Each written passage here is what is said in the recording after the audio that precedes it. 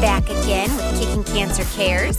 Our sponsor for this second half is Marianne McNally. She is a residential real estate specialist with Next Home Realty Connection. She, if you are looking to buy a home or sell a home, she is your go-to girl. She is so kind and sweet. Even if you've got questions and you're just not really sure where to start, give her a call at 503-409-4389, and she will walk you through this very easily. And then please make sure to keep her in your prayers as she is currently going through her own battle as well. And we still have Brenda on the phone with us. Yes, you still there? Yuma, Arizona, you still there, Brenda? I'm still here, and it's a joy to be together with my Oregon besties. Yes. Yay! Well, let me pick up where that little teaser left off with the commercial break. So I'm just going to read this one more time and just get you ladies' thoughts on this. There was this guy, again, in 1937. He was with Prudential Life as a statistician. He had some concerns about what was happening with our food system. In the 40s and 50s, laboratory mice were beginning to confirm his concerns. And it says, following World War II, frozen and enriched foods became more widely available. Things like soft drinks, ice cream, candy bars, pizza, hamburgers, French fries, potato chips, other fast foods became a way of life, and cancer rates began to climb. Mm-hmm. Mm-hmm. So then in 1971, President Nixon formally declared a war on the disease and commissioned the National Cancer Institute to eradicate it. Okay, so I find it intriguing that 52 years ago, he told them to eradicate, which means to get rid of. Right. And yet... Wipe out. Well, when he did that, there were 650,000 new cases that year. In their efforts to eradicate cancer, we are now approaching 2 million new cases on top of the 1.9 million, on top of the 1.8 million the year before that, the 1%. We're not eradicating this thing at all. We're growing it. We're growing it. We're growing it. We're feeding it. Which will continue to play into our discussion. Yes. So we're going to fast forward a little bit to the 1960s, and there was a turning point in the 60s and 70s when awareness of the deficiencies of contemporary way of life and eating generated the natural foods and holistic health movement. So we jokingly talk about the hippie movement, right? But that was really kind of an awareness that was occurring. Vegetarian and health foods had long been available, but their quality was very low, and they appealed only to a tiny market. Suddenly, the post-war generation, post-Vietnam War generation, had become active in integrating Southern lunch containers and preserving the rice fields of Vietnam. They actually formed a thing called World Food Day. Okay. In the late 1960s, to consider the impact of modern agriculture on world hunger. So we're concerned enough now that we actually organize a thing called the World Food Day. Yeah. Is that still a thing? It should be. Yeah. It is. It's on KSLM station. We have now launched. It is today. It is today. I think let's do it. Today's going to be the start of it. Let's start it. Well, by 1976, the concern for healthy food echoed through the halls of Congress. There was a historic report called the Dietary Goals for the United States, and a Senate Select Committee on Nutrition and Human Needs listed cancer as one of six major degenerative diseases associated with improper nutrition. The report sent shock waves through the American food industry and medical profession. The Cattle and Hog Growers Association, the poultry and egg producers, the refined salt and sugar industry condemned that report. They did. We did a podcast on that, or a show on that. We did some time back, yeah. Yeah. They hid it. They buried it. So Congress did what Congress should be doing, and they formed a committee to talk about a problem in the United States. And they come back with all this stuff, and they said, there's a problem here, and we could actually get rid of cancer because it's one of the six diseases, degenerative diseases, that's associated with improper nutrition. Then the lobbyists for all these industries said, wait, if you release that report, you're going to kill our industries. And guess what they didn't do? They buried it. They buried it. And I know Brenda has thoughts right now. Well, and instead of killing our industry, by burying that report, then they bury the report and kill the people instead. Exactly. Take out the people instead. You know, and like we talked a while back, like I do say pretty often, we're conveniencing ourselves right out of health. All of those things came out, you'd said, just right after the 1960s. If we had the Vietnam War, we'd had those earlier world wars. And here's all these great convenient foods. You've got the Betty Crocker mixes that are starting to come out. You've got TV dinners that are starting to come out. Microwaves are starting to be a little bit more popular in homes coming up into the 90s. And all of that is for the convenience. But the convenience is taking away all of our health. And we kind of have to choose. It takes effort to be healthy. You have to be in the kitchen chopping up a few vegetables in order to get some health. And it doesn't have to be expensive. It can be if you zip over to the Whole Foods and you buy already pre-prepared cut up fruit, it might be. But if you can buy an apple, you know, those things are going to be a lot, very, very inexpensive and go a long way. And I just feel like we're just conveniencing ourselves right out of health. Cancer is a huge one, but they just said there were 6 major diseases they were talking about right there. Well said. This next section actually kind of brings up some of those other 6. Mm-hmm.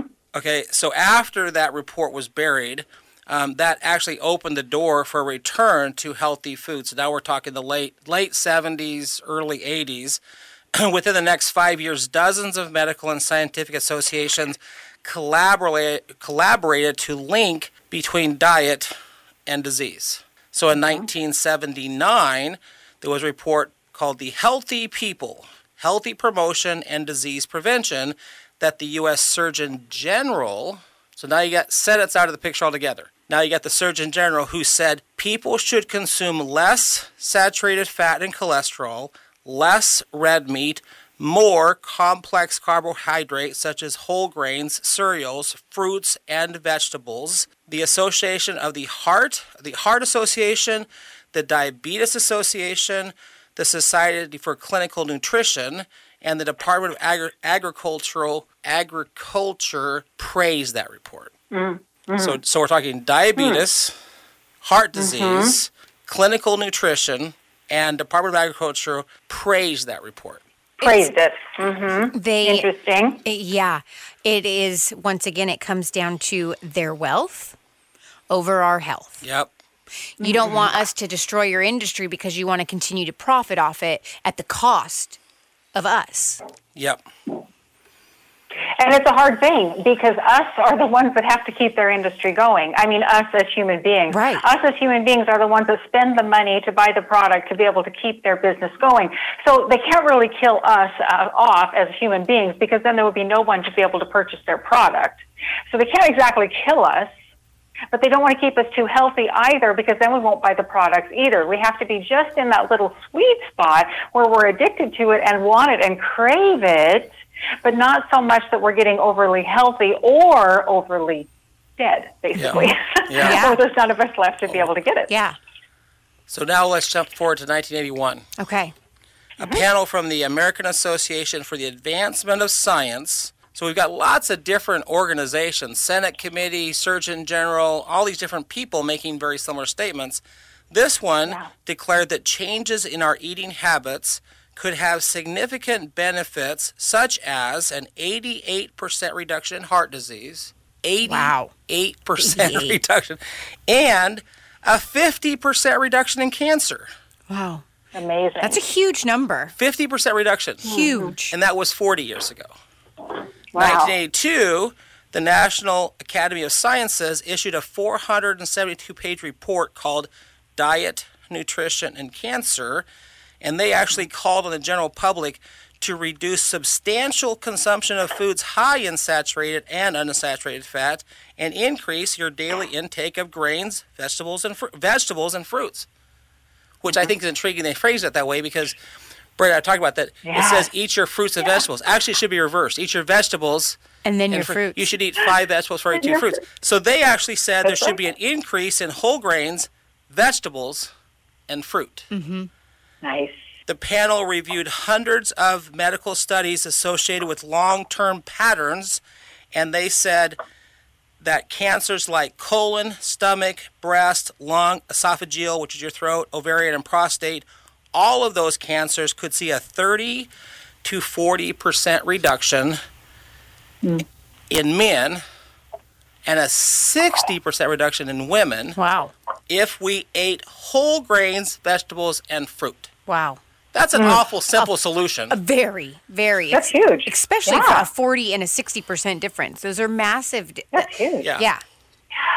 Yeah. And I think what they're saying there, Baron and Amanda, is they're also saying that eating vegetables, fruit, and whole grains. We're not talking about going and buying Wonder Bread at the store or Lucky Charms in the cereal aisle. We're talking whole grains.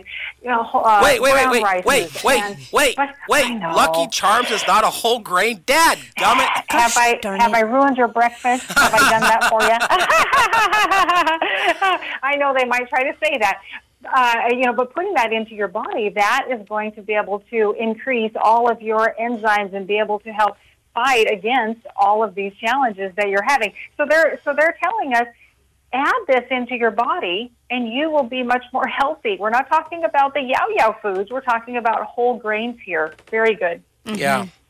Well, I brought a book in, and I showed this to Amanda, and the listeners can't see it, but I think Amanda will take a picture of this because I find this really intriguing.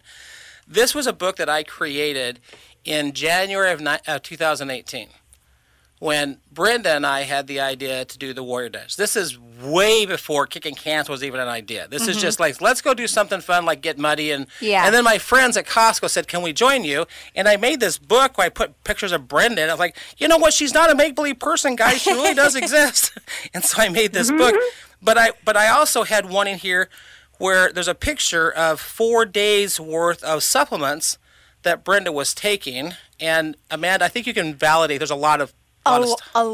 So that's 4 days, but that looks like so much. Did you did you do like a AM, noon, evening, and night?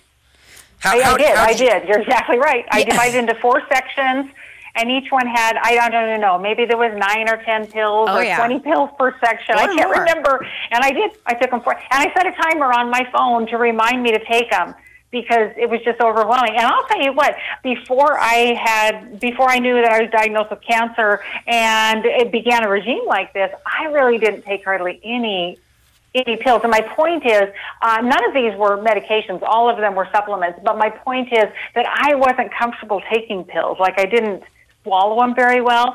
And boy, it took me maybe a month, 3 weeks or a month. Man, I could just take that whole cup, dump it in my mouth, and swallow it up.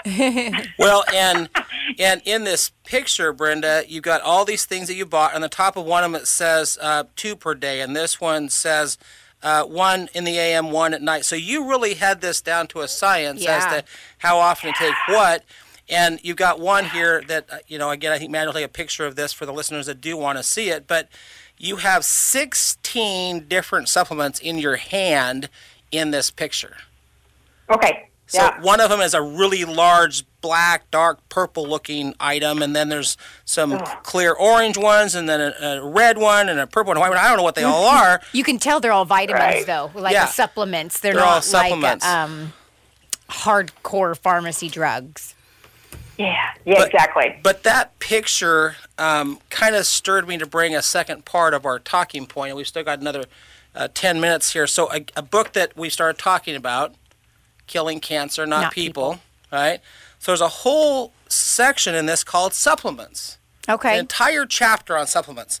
Everything from magnesium chloride to glutathione, and a lot of things that we're not going to talk about. But there's one specifically I want to talk about called iodine. Oh, yeah. And there's 2 reasons I wanted to bring this up. One, Morgan was with us a couple weeks ago, and Morgan is now a survivor of cancer. Yes. And I'm trying to chase my phraseology. If I say that you're a cancer survivor, cancer is still the first word. Cancer still has some power in that sentence. You are a survivor of cancer. We moved cancer to the end of the sentence. I like it. I like it a lot. We took the power away from cancer and moved it to the end of the sentence. Yeah. So Morgan is a survivor of cancer, but it's thyroid cancer. And in this book, this is going to tie everything we just talked about together. Okay. All right? And the very final question is the one that you asked at the start of the show. My apologies. No, you led right into the very end of the discussion. Like, let's just get to the good part. Let's just go to the end. Let's go to the end. Exactly. So the one supplement they talked about here was iodine. And it says, as a population, we know little about iodine or the wondrous things it can do for us. Instead, we tolerate our bouts of sickness. We tolerate our bouts of sickness and chronic illness with no thought or regard to why these routinely inhibit our bodies. Many of us are old enough to remember when they used to put iodine in our bread and our bakery products. Mm-hmm. About 50 years ago, the average American got approximately 1 milligram of iodine daily in their diet. And guess what? Thyroid problems were very rare. Yes. What happened? And again, I'm quoting the book. You're like, don't come for me. Don't shoot me. I'm just the messenger. Through its infinite wisdom, the food industry, driven by the FDA, decided to remove iodine from bread and bakery items and replace it with bromine. So my shocking information for you is, what the heck is bromine? Yeah. Right? Mm-hmm. Mm-hmm. And Brenda found this amazing article, and we're just going to hit a few points in here, but Brenda, you can help us here. Bromine is it says when bromines are ingested. What exactly, Brenda, are bromines, and how are they part of this particular family? Bromines fall into the same, what's that? They fall into the halidide family. Yes, and they're in the same family with iodine and fluorine and chlorine and a couple of other elements. And the point is, if you think about the elemental chart that you probably learned about when you were in middle school or high school, then that family of elements all run in a row right there. So they're very similar. They have similar composition. And that is why they felt that bromine could replace iodine, because they are pretty similar in the elemental chart. They're obviously not the same, because if they're the same, they wouldn't have a different name. Right. But they're kind of similar, and that's why they could feel like they could use it as a substitute right there. And the bromine goes into the bread. It gives it a different kind of a consistency. It gives it a spongy consistency. It helps it set up a little bit doughier.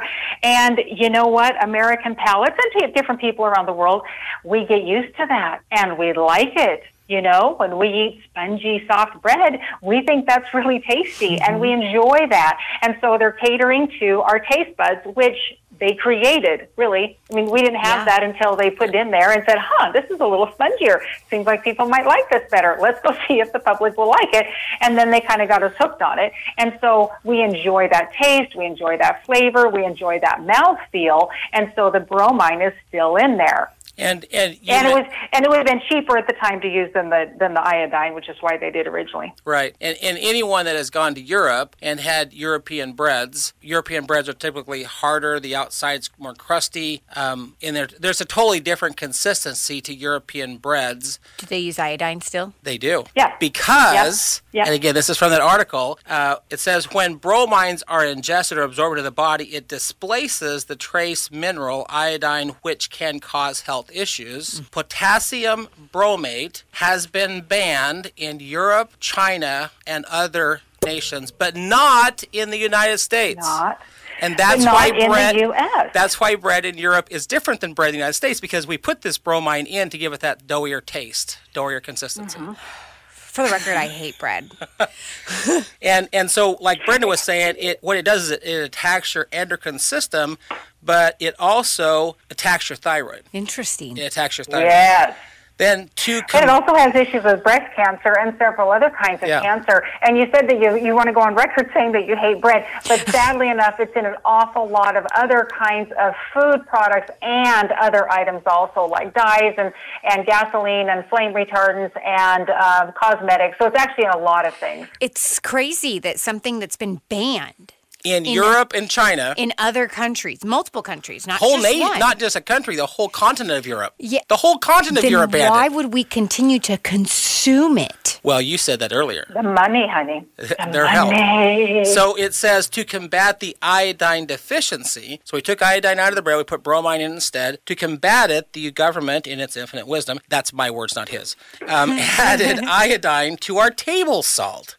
So now you can see the label says iodized salt. Yes. Iodized salt was introduced to the American diet, and many in the medical community believed no one could be deficient We now know that is not true. We also now know that white iodized salt is not good for us. No. And yet we consume iodized salt to replace the iodine that's not in the bread. Right. Right. Our salt actually should have color. That's just a thing. Just be aware of it. Like pink Himalayan salt, black salt, technically your salt should have color. If it's white, it's usually been quite bleached. So I'm going to jump forward in the article. What are the effects of bromines on humans? Yes. Unfortunately, Americans have seen an increased risk of cancer of the breast, thyroid gland, ovarian, and prostate in alarming rates since introducing bromine to our diet. Over the last 2 decades, people in the United States have been eating bread that used to have iodine, which has now been replaced with bromine. Breast cancer, there's now a 1 in 8 chance of women getting breast cancer. It just goes on and on here. Thyroid cancer, you've got a 4%, 5% chance for females, 2,180 deaths from thyroid cancer, which is supposed to be a very rare cancer. So to go back They're feeding it to us. They're feeding it to us. Yeah, they're feeding it to us. And I know we're going to run close on time, so I want to make sure I get this last comment in here. Go ahead. 40 years ago, they replaced this. Bromines, however, have no value to the thyroid, unlike iodine. So the very last thing this gentleman in here says, and he's an MD, Dr. Jim Hosenstein, he says, could this substitution of bromine for iodine have been carried out to increase disease and thus create more need for pharmaceutical drugs? Drop mic. Yeah. That's it. Are they doing it to us on purpose? Indeed. Well, when something's banned in multiple countries, continents, all of that, then it's like, it's on purpose. It feels like it's on purpose. Yeah. Just like we're one of the only states or we're one of the only countries that can advertise pharmaceuticals. There's so many things that we allow for that industry. And the only industry. other one that allows it is New Zealand. Yeah, and it's bizarre. Yeah. We're allowing them to decline our health. Yeah. So And we don't want to give up on the items that have that in it. We want to put the hands over our ears and go, la, la, la, la, la. Don't tell me that. I don't want to know. Yeah. Well, Brenda, we always appreciate you calling in and giving your input. In our last few minutes, I do want to throw out an announcement that we have not only a physical store you can walk into, 3737 Cherry Avenue. We now have an online e-commerce presence. Okay. And that site is about 2% away from being ready to launch. There was a couple little glitches we caught, but we're going to get those. For example, there's a shipping cost, but if you buy one sticker, there's still a $6. We're trying to eliminate that $1 shipping cost on one sticker. Oh, yes. We're fixing that, but because of Ozzy, I'm announcing now, please email Amanda and let you know, if you buy any shirt of any color, we will give you a gray hat free. Wow. In honor of Ozzy. A gray hat free in honor of Ozzy. This is a buy one, get one free. Wow. But you have to email Amanda and let her know you want to take advantage of that. So email me, amanda@kslm.news. Again, that's amanda@kslm.news. And we'll honor this little boy with some gray hats. And shirts are $25. You buy a $25 shirt of any color you want, and we will give you a gray hat. That's a $30 hat for free in honor of Ozzy. I love that. I love it. Yeah. Let's honor Ozzy. Yes. Let's do it. Please. Well, Brenda, we still have about a minute. Any phenomenal news for us from Arizona? Anything amazing that you've got to share? Well, we've got some great people down here that have really followed the story of Ozzy so closely, and they've never met Ozzy, but just because of the work that we've been doing, that Baron, myself, Amanda, I've been telling people about the radio shows, I've been sending them articles that we've produced, and they have found our site, they've looked up the shirts, they've ordered some shirts, and they followed Ozzy so closely, and they've taken it hard. They've taken it hard, as we all have, but at the same time, they found hope in this little person who just exuded happiness, and this family that was willing to share by photos this journey for everybody, and it's given them a lot of hope for that. And so my point is, our message is spreading. It's spreading to people that didn't even know other folks that are involved in this personally. And because of that, this is going to make a big difference. All we have to do is just continue pushing forward, and other people will hear this. They will start getting the message. They will start getting more help, and they will also start jumping on the bandwagon to be able to prevent and kick in cancer for themselves and their loved ones. Yes, that is right. All right, you guys, thank you so much for joining us. Our sponsor for today is Mary Ann McNally. She is a residential specialist with Next Home Realty Connection. If you're looking to buy a home, sell a home, or just not sure where to start, she is your go-to girl at 503-409-4389. And thank you so much, Brenda, for joining us. It's always such a pleasure. We'll be back next week. So good. I enjoyed it. As the movement, let's one more time. One more time. We'll be back next week as the movement continues.